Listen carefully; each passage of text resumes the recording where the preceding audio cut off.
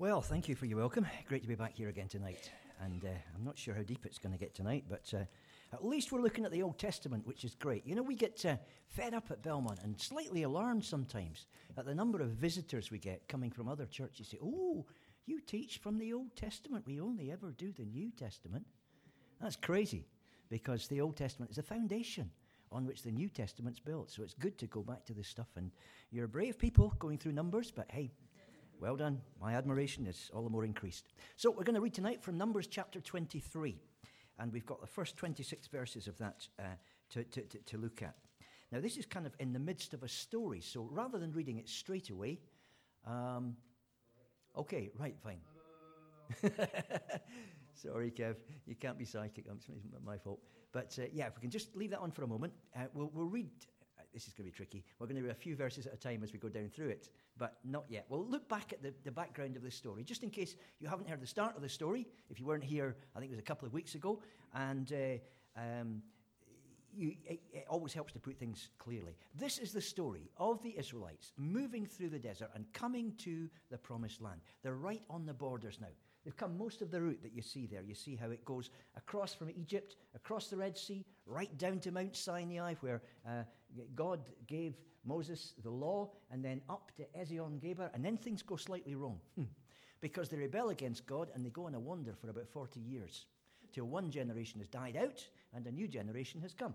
And then you start going on up again. And we're almost up there now. They've reached the top. There's that little kink there, which I'll explain in a moment. And they've almost reached the territory of Moab.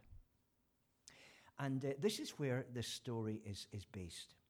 The king of Moab is getting very worried indeed. His name is Balak. And when the Israelites left Egypt, he must have been a very young boy, if in fact he was actually born at that point. So I don't know how much of the story he knows, but he knows that a massive tribe is marching through the desert, and they're getting bigger and bigger all the time as you have more and more babies, and this is a massive nation that's coming into his territory. What's he going to do about it? They don't want to stop there, they want to move on from there, but he thinks that this is going to upset the whole balance of power, and so he's got to do something. Actually, at first, they came up on the left-hand side of the Dead Sea, as you can see there. They wanted to get over to the right-hand side, and they wanted to go through the territory of Edom. And the Edomites wouldn't let them go. And I think you had that story a few weeks ago. So they had to go down to the Gulf of Aqaba, right down and round Edom, and then up into Moab. So their only way up lay through the land of Moab. And Balak was quite concerned about that. Just to put some places on the map for you, this is where... it says this is where you were last time, because I thought that the last talk you had on this was in chapter 20, but apparently I'm wrong. I'm just going by the recordings on your website. But I obviously missed something, because at Kadesh Barnea, that was the story that was dealt with a few weeks ago. I can't remember who did it. But anyway, from there, the Israelites were heading towards Jericho. And Jericho was the first major stronghold that you had to conquer if you were going to take the Promised Land. It was the big one. They couldn't go up the left-hand side. They had to go to the right. So, as I mentioned, they tried to get across through the territory of Edom. Even before there, King Arad, who was the king of the Canaanites, who lived on the west coast a little bit further up, decided this had to be stopped. And so he came down to slaughter them and ended up slaughtered himself. In a place called Hormah, the Israelites won a major victory. All of the other kings started looking at one another and getting very, very worried indeed. So they went across, past the territory of Edom, down and up again, through Moab, and then Sihon, one of the biggest kings in the area, had a go at them as well. And his capital city, called Heshbon, you can probably see at the top of the map there, the Israelites overran. They just took it over completely.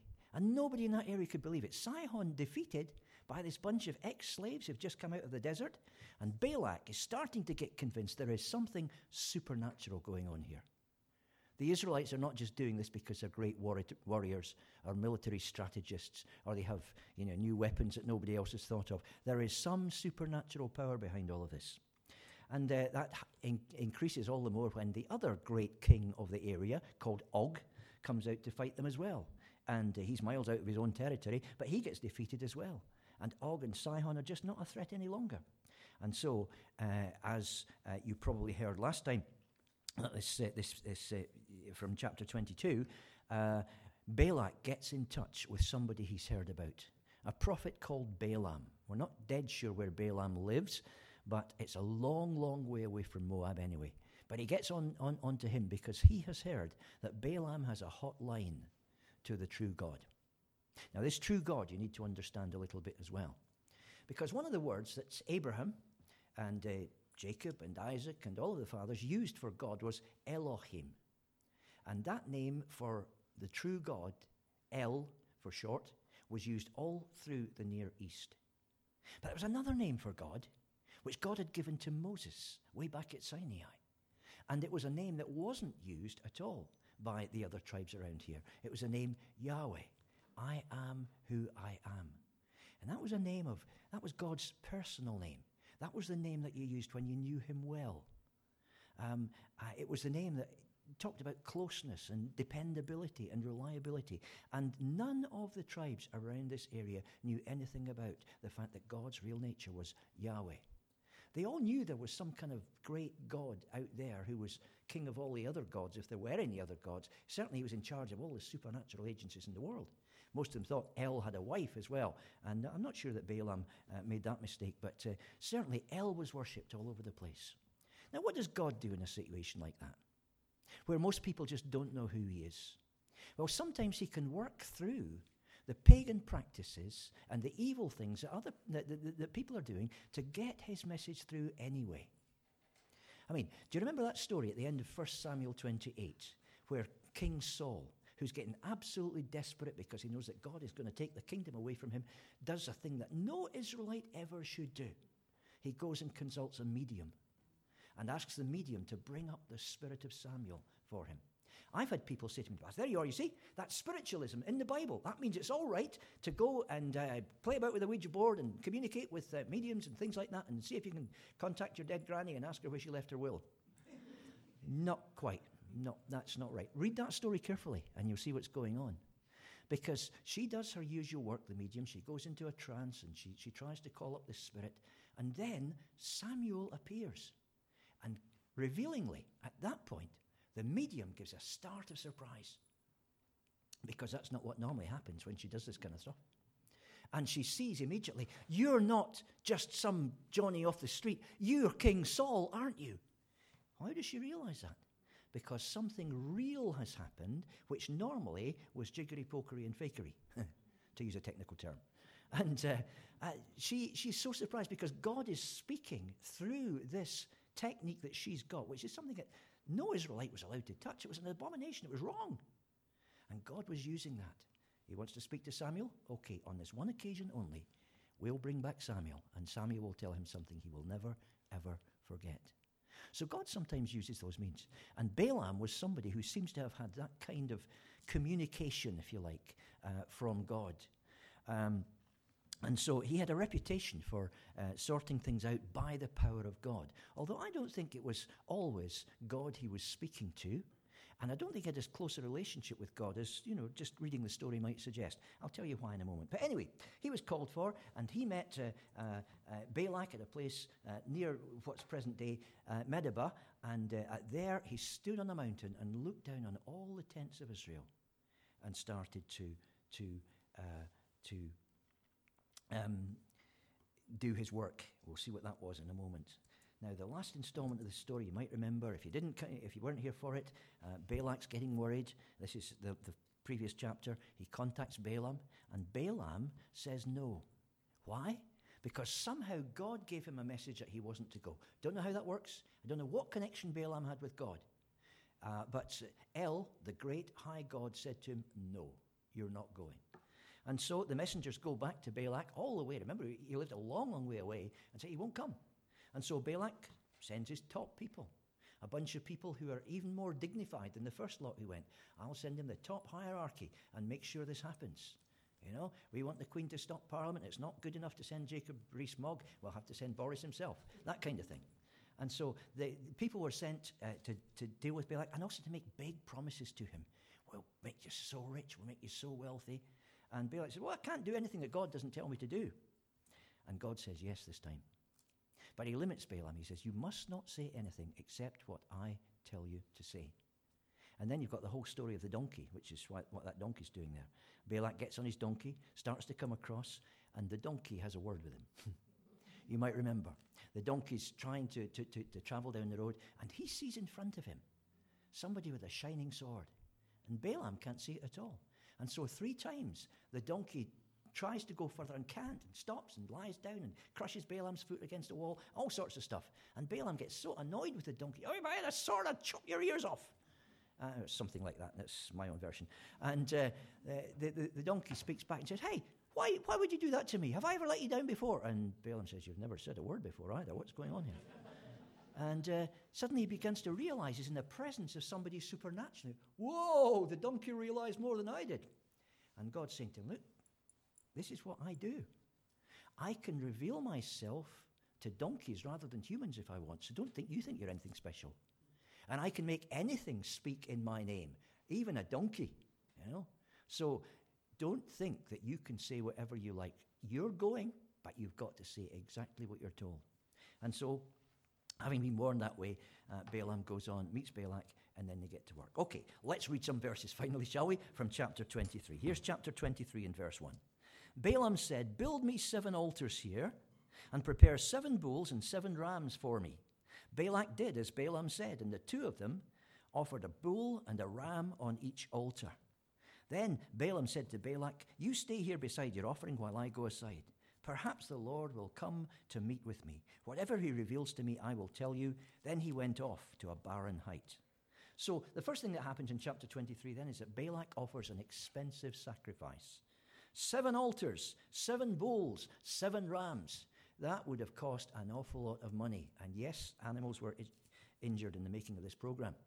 Lots of blood all over the place. And it sounds very scriptural. It sounds like one of those things you'd read about in the book of Leviticus, doesn't it? Except it's not. Balaam is making this up as he goes along. God kind of likes bulls, doesn't he? He likes rams. I don't know why he wants all the blood around the place, but hey, let's sacrifice a few. How many shall we have? Well, let's say, 7. 7 is the perfect number. So it's got mystical significance. So God will be pleased with this. That's what we'll do.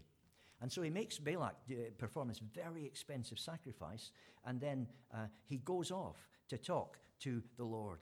Perhaps the Lord will come to meet with me, he says. Now, I don't know what happens.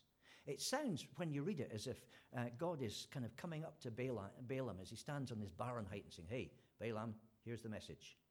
I don't think it's quite like that. Certainly, Balaam has a message to deliver when he gets back, but he doesn't seem to know what it is until it comes out, and he thinks, "Did I just say that?" So there's something funny going on here. And if you turn to the start of chapter 24, the next bit, which is not my territory at all, somebody else has got to do with that, it says, "Now when Balaam saw that it pleased the Lord to bless Israel, he did not resort to sorcery as at other times, but turned his face towards the desert." In the times that you read about in chapter 23, he's going off onto his barren height and trying to conjure up God or whatever it was he was doing. And so there's some sorcery going on here. There's something weird and magical. He's trying to evoke the spirits and bring God to himself or something like that. And once he's convinced he's got this message, he just staggers back to Balak and delivers it. It's not like a real communication with God. It's more like doing something a sorcerer would do. And that's why in chapter 24 he drops that whole thing. And then for the first time it says, the Spirit of God came upon him. And God spoke through Balaam directly. That's very, very different. But we're not there yet. That's the next installment, so don't miss it. But for tonight, God gives Balaam something to say anyway. So let's read on here. God met with him, and Balaam said, "I've prepared 7 altars, and on each altar I have offered a bull and a ram."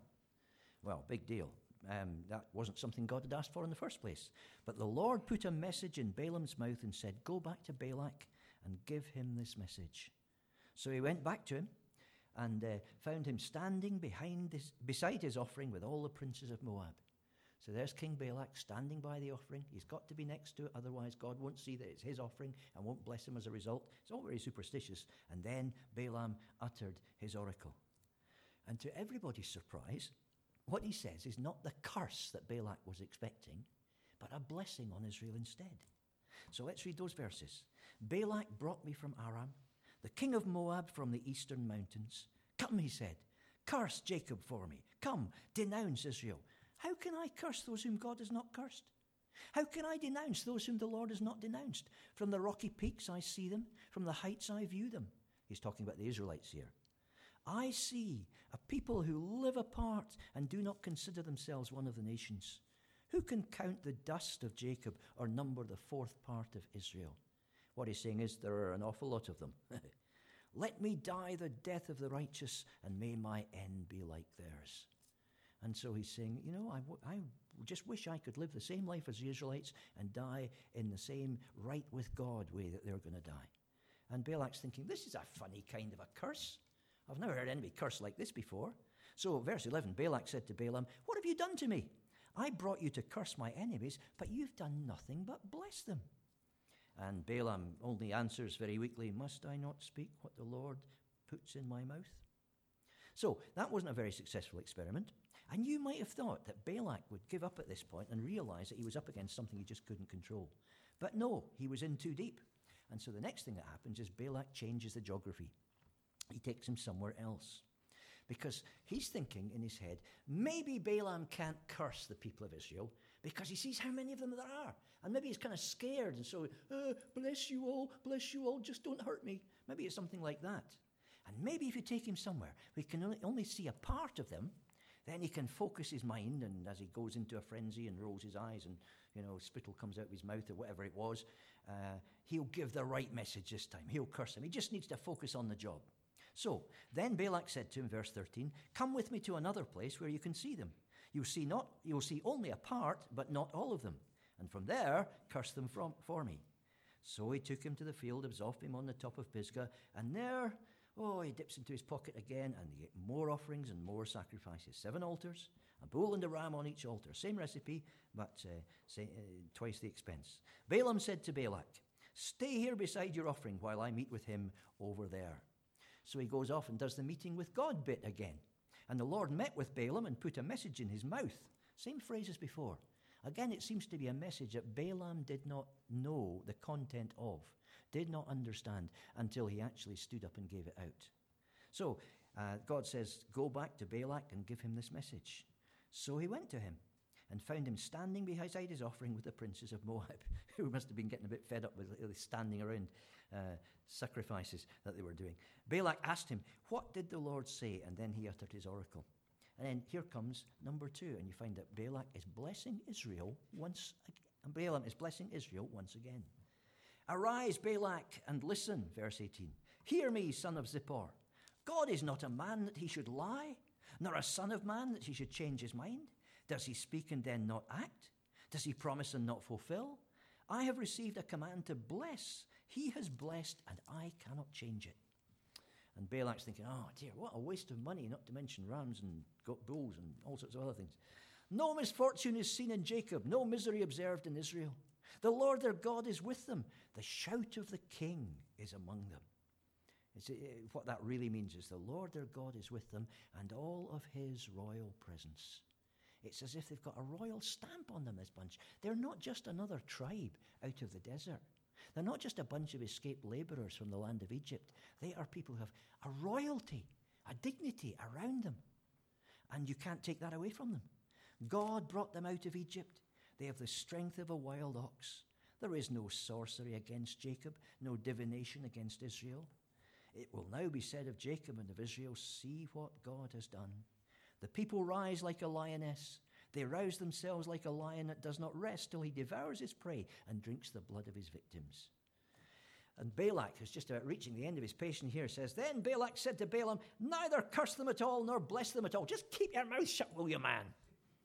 And Balaam answered, did I not tell you I must do whatever the Lord says? And so, despite himself, despite the fact he'd like all the money that Balak's offering, he's got to do what God says. And what God is saying is, you can't curse these people. I've made promises to them that I'm going to keep, and I am not going to change them just because of a bit of magic manipulation by you. And this is where our passage tonight ends, but you'll see if you just scan your eye on beyond that point, another 7 bulls and another 7 rams are for the chop, because Balak's going to have one more chance, and he changes the recipe a little bit again, and tries one more time. And that equally does not work. But you'll get to that one next time. I just want to look at this story for a few minutes and focus on 3 things, because I think there are 3 things that are important in this story. The first one is what Balak got wrong. Balak had a completely wrong view of the God of the Bible. And it's a view that many people have shared down through the ages and still have today. You'll find it out there in paint and all over the place.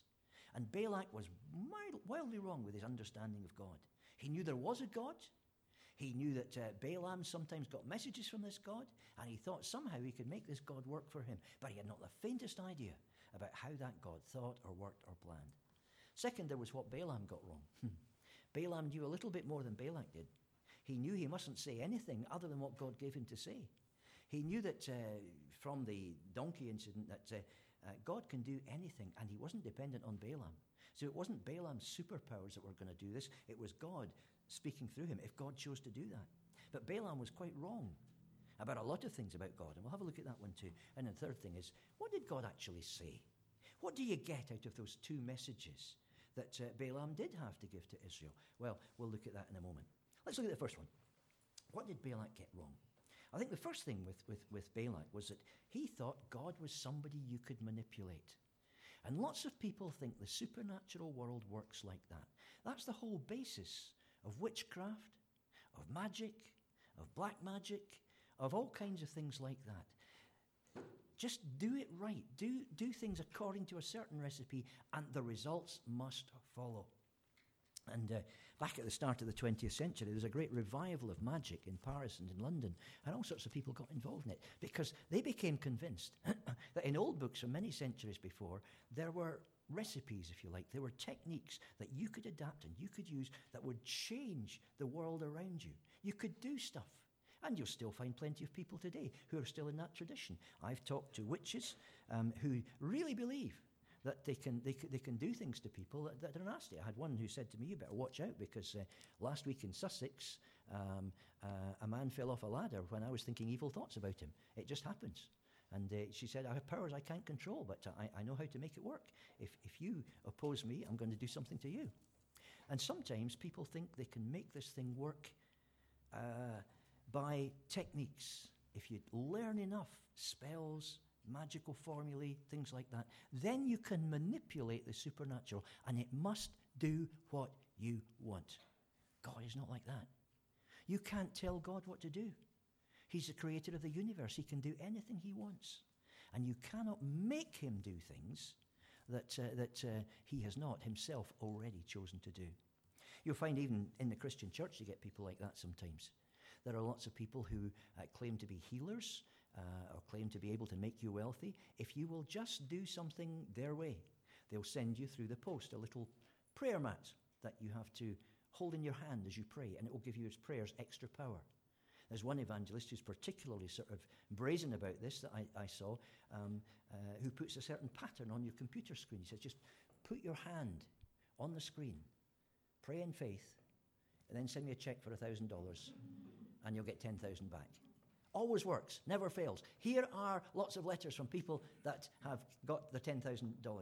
It doesn't work like that. You can't say it always works and it never fails where God's concerned, because God isn't some kind of machine. He's not a supernatural ATM.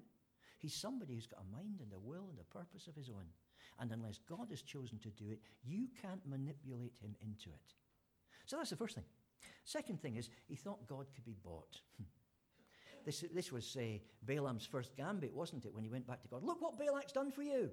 7 bulls, 7 rams. Oh, it's incredible. Fantastic sacrifice. 7 altars. Not just one altar, but 7 of them. That's pretty good, isn't it? You've got to do something for him. You're indebted to him now because he's made all of these costly sacrifices. And God just cuts through all of that and isn't impressed at all. Can God be bought off? People try to do that sometimes. They think, if I just do this, God will be more pleased with me. If I can give up that bad habit, if I can work really hard, if I can pay my debts, then God is going to be pleased with me. Well, you can't buy God off. This is the church in the village where I was born in Scotland. It's a great place. It's built right by the sea, as you can see. And when there's a storm whipped up, which is quite often on the coast of Fife there, the spray dashes against the side of the church. It's a very dramatic place. And it's actually the 3rd oldest church in Scotland. A wonderful atmospheric place to be. And what always saddens me is the story of the way it was built. Because it was built by King David, the King of Scotland at one stage. Not that King David, he came a long time after. But King David, who was a very pious man, apparently, was sailing in a ship down the Firth of Forth when one of those sudden storms sprung up. and he thought he was going to die. And he just prayed desperately, "Oh God, if you save my life, I will build you a church at the spot where we come to land." And of course, the ship was driven onto the shore at St. Monans. And he said, "Right, okay, I suppose I've got to build this place now because I bought it. I bought it. And God took the church and he answered my prayer." That's not the way God works. You can't pay God off. Anything you get from him is a gift of grace. And grace means something you haven't deserved, you haven't paid for, you can't possibly expect. God doesn't do deals with human beings. And that's what Balaam was trying to do. We'll give you all this stuff if you'll just do something for us. God is not controlled like that. You can't buy God. And there's a third mistake that Balak made. He thought God could be manipulated. He thought God could be bought. And third, really, when you get down to it, he wasn't interested in God at all. Because what you see in those messages that God is sending through to him is a God who's very interesting indeed. A God who will take one people and look after them right through the desert, right through to the promised land, will make them his delight, will get close to them. And that's an attractive picture of God if Balak stopped to think about it for a minute. But he's not interested in the God that he's approaching here. He just wants that God to do what he wants and then clear off out of the way. And you often find, sadly, that's the way that people approach God. They want him to do something for them, but then once he's done it, that's the end of the encounter. I'm sometimes called in, not very often, I don't want to sound like the Exorcist here or whatever, but I'm sometimes called into houses where there is something funny going on.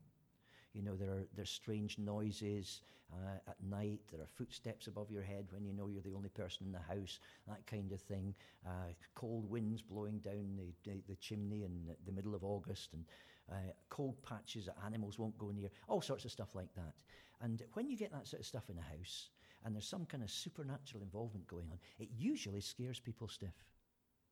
What I've always found is that the one thing that can shift it is prayer.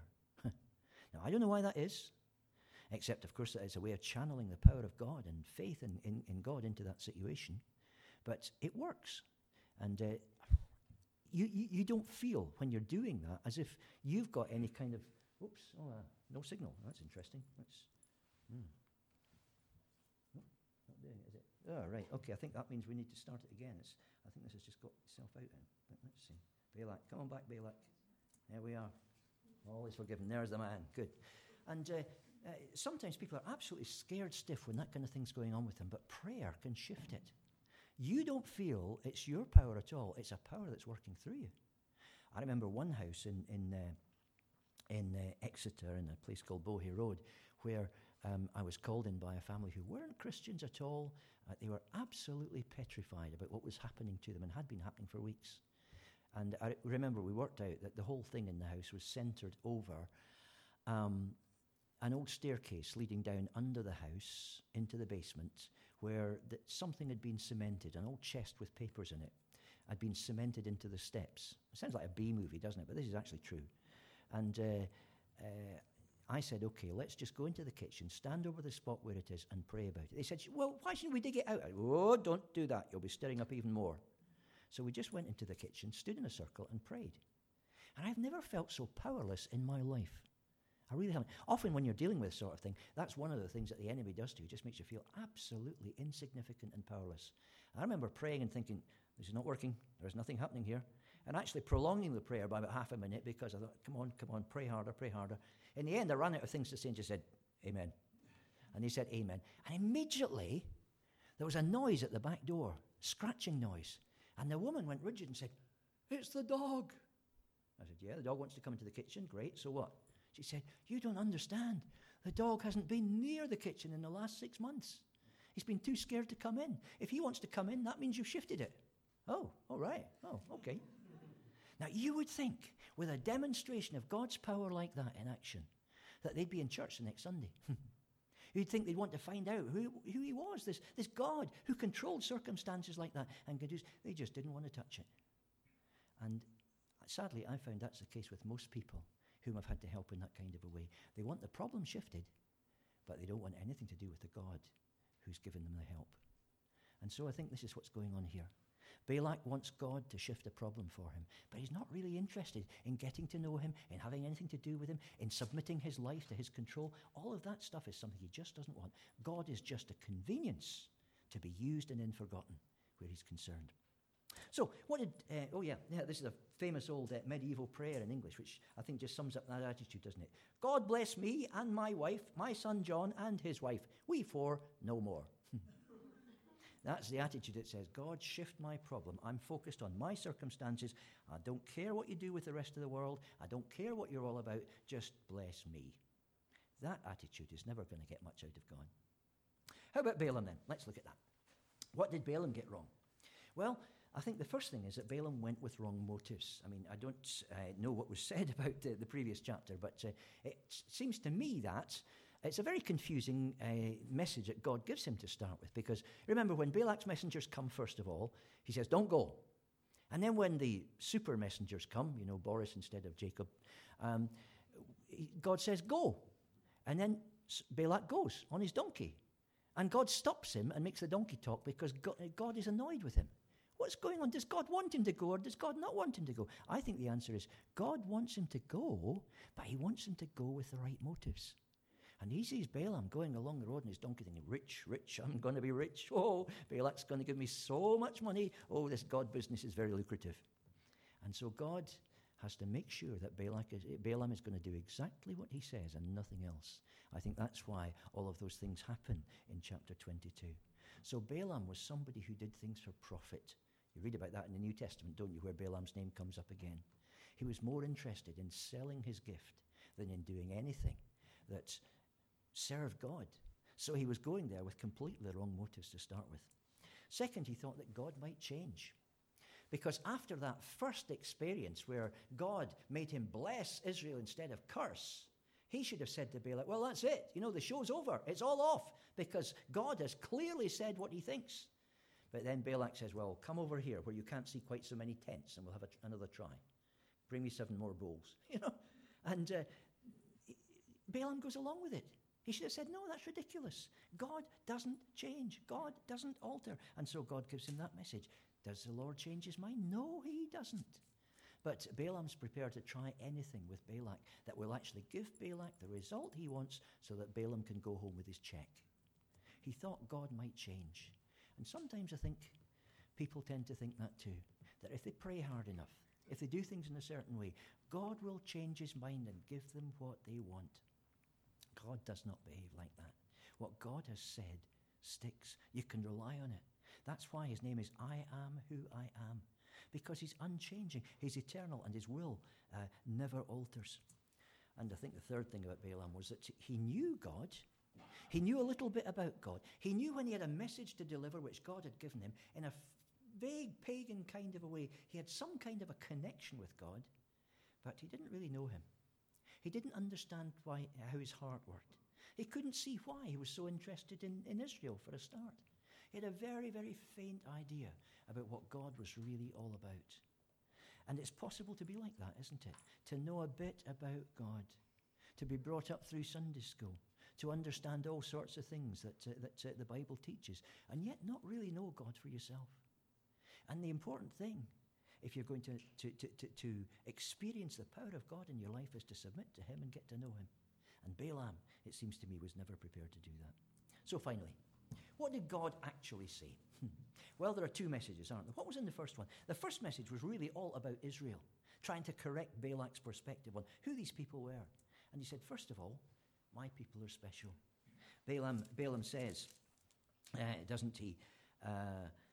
From the rocky peaks I see them, from the heights I view them, people who live apart and do not consider themselves one of the nations. These people are different. They're special. They've been picked out by God. They belong to him. They are not just run-of-the-mill human beings. They are special. And then the second thing that God says is, my people will prosper. Who can count the dust of Jacob or number the 4th part of Israel? Balak, you think you're going to wipe them out in one afternoon? Come on. These people are going to spread and multiply and become bigger and bigger. And third, my people will endure. Let me die the death of the righteous, and may my end be like theirs. Right through their lives, They are going to know the presence of God with them. And if I could end like them, I would be very happy indeed. They're protected by God from the start of their life right through to the end of it. And nowadays, God's Israel, as Paul puts it in the New Testament, is the church, is the Christians of the New Testament.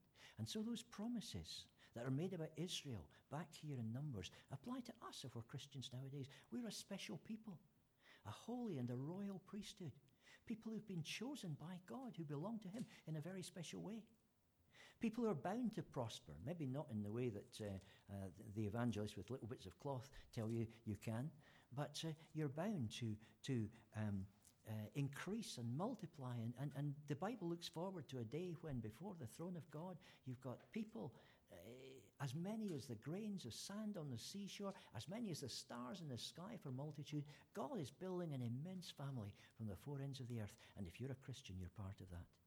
And my people will endure right through to the end of your life. Nothing can separate you from the love of Christ. There is not a thing in creation that can prevent God loving you and protecting you. So that's the first thing. The second thing though, is more about God. And the second message that Balaam comes back with talks about what God's like. First of all, I do not lie, and I don't change my mind. I'm not playing with you, Balak. I say plainly what is, and I don't change that. I am the God who does not change. Sorry, I'm in the wrong chapter here. God is not a man that he should lie, nor a son of man that he should change his mind. Does he speak and then not act? Does he promise and not fulfill? You can rely on God's promises. That's why Peter says in the New Testament, in 1 Peter chapter 1, that one of the things that Christians should rely on to keep them going are God's special promises. Keep those promises in mind, says Peter, because they are reliable. They take you right through life and out the other side without letting you down. And even when you don't see them fulfilled straight away, you know you're in the hands of someone reliable who will not break his word. He doesn't lie. He doesn't go back on anything. And God also says, I see no wrong in my people. Verse 21, no misfortune is seen in Jacob, no misery observed in Israel. The Lord their God is with them. The shout of the king is among them. Misfortune, misery, unrighteousness, as some versions put it. God looks at us and doesn't see that there. How can he do that? Simply because Jesus died on the cross, so that when God looks at us, he sees us covered with Jesus' righteousness. Because the sinless Savior died, my sinful soul is counted free. For God, the just, is satisfied to look at him and pardon me. And so God says, I see nothing wrong with my people. They are washed clean in the blood of Christ. He also says, I'm with my people as king. The Lord their God is with them. The shout of the king is among them. We belong to the king, and the king is here with us. Yet one of these days we'll be in his presence forever. Heaven and earth will fuse together, and the king will live in the midst of his people. But right now, he's here with us, and we are in heavenly places in Christ Jesus if we're Christians. The king is among us. His presence is here, as Graham Kendrick wrote about 30 years ago, showing my age again. And the fourth thing is, he says, I've done great things for them. And he says, it will now be said of Jacob and of Israel, see what God has done. Or in the old-fashioned authorized version, what God hath wrought. And when the first telegraph message was sent successfully by Samuel Morse back in 1844, those were the 4 words that were sent. What God hath wrought. He's a God of miracles. He's a God who exceeds our expectations. And God says it's not just wireless telegraphy and stuff like that. When you look at my people, you will see me doing things in them which nobody else can. I stitch marriages back together again. I change characters and personalities. I take people from the scrap heap and put them somewhere completely different. What God hath wrought. Once upon a time, a final story, I promise, but once upon a time, I used to look after a team of Young Youth for Christ volunteers in Edinburgh, and I used to have to visit them every few weeks. And they were there working on the worst estate in Edinburgh, Craigmillar, for a year. And it was a tough job. Craigmillar was an estate where if you're a boy by 17 years old, you had a prison record. If you're a girl by 17, you were probably pregnant, and by 18, you were beaten up. It was that kind of place. And there was a wee girl that used to come hang around with the team every so often. Her name was Janet, and she was a typical little girl off the streets of Craigmillar. She had a voice a bit like broken glass, and she used to follow me around. And you know, she, this is years ago, she thought I looked like John Lennon. And so she'd follow me around and say, "Hey, John, get this. And, imagine there's no heaven." And she'd sing her way out of tune through the John Lennon songbook. And yeah, okay, Janet, please, just, okay, I'm trying to do some work here. And, you know, I'd get this broken glass voice singing John Lennon's greatest hits at me again and again and again. And I remember one time I went to Craigmillar after the team had been there for about 3-4 months. And Janet was there, and she said, "Hey, John, got a new song." "Oh, no, Janet, no, you've told me all the John Lennon one." "No, a different song. Listen, you've got to listen to this." And so she started singing. And what she sang this time was so different. And the words went like this: "Jesus, you're terrific. I really think you are. You took me from the dustbin. Now you treat me like a star." That was brilliant. She'd become a Christian, and the change in her, what God hath wrought. So Balak and Balaam were missing out on something that only the people of God knew. And these many centuries later, we can look at what they missed and marvel at it, and look at what we've got and marvel at that too. Sing our last hymn, shall we? And that's going to be, looking at my notes here, number 1213, "O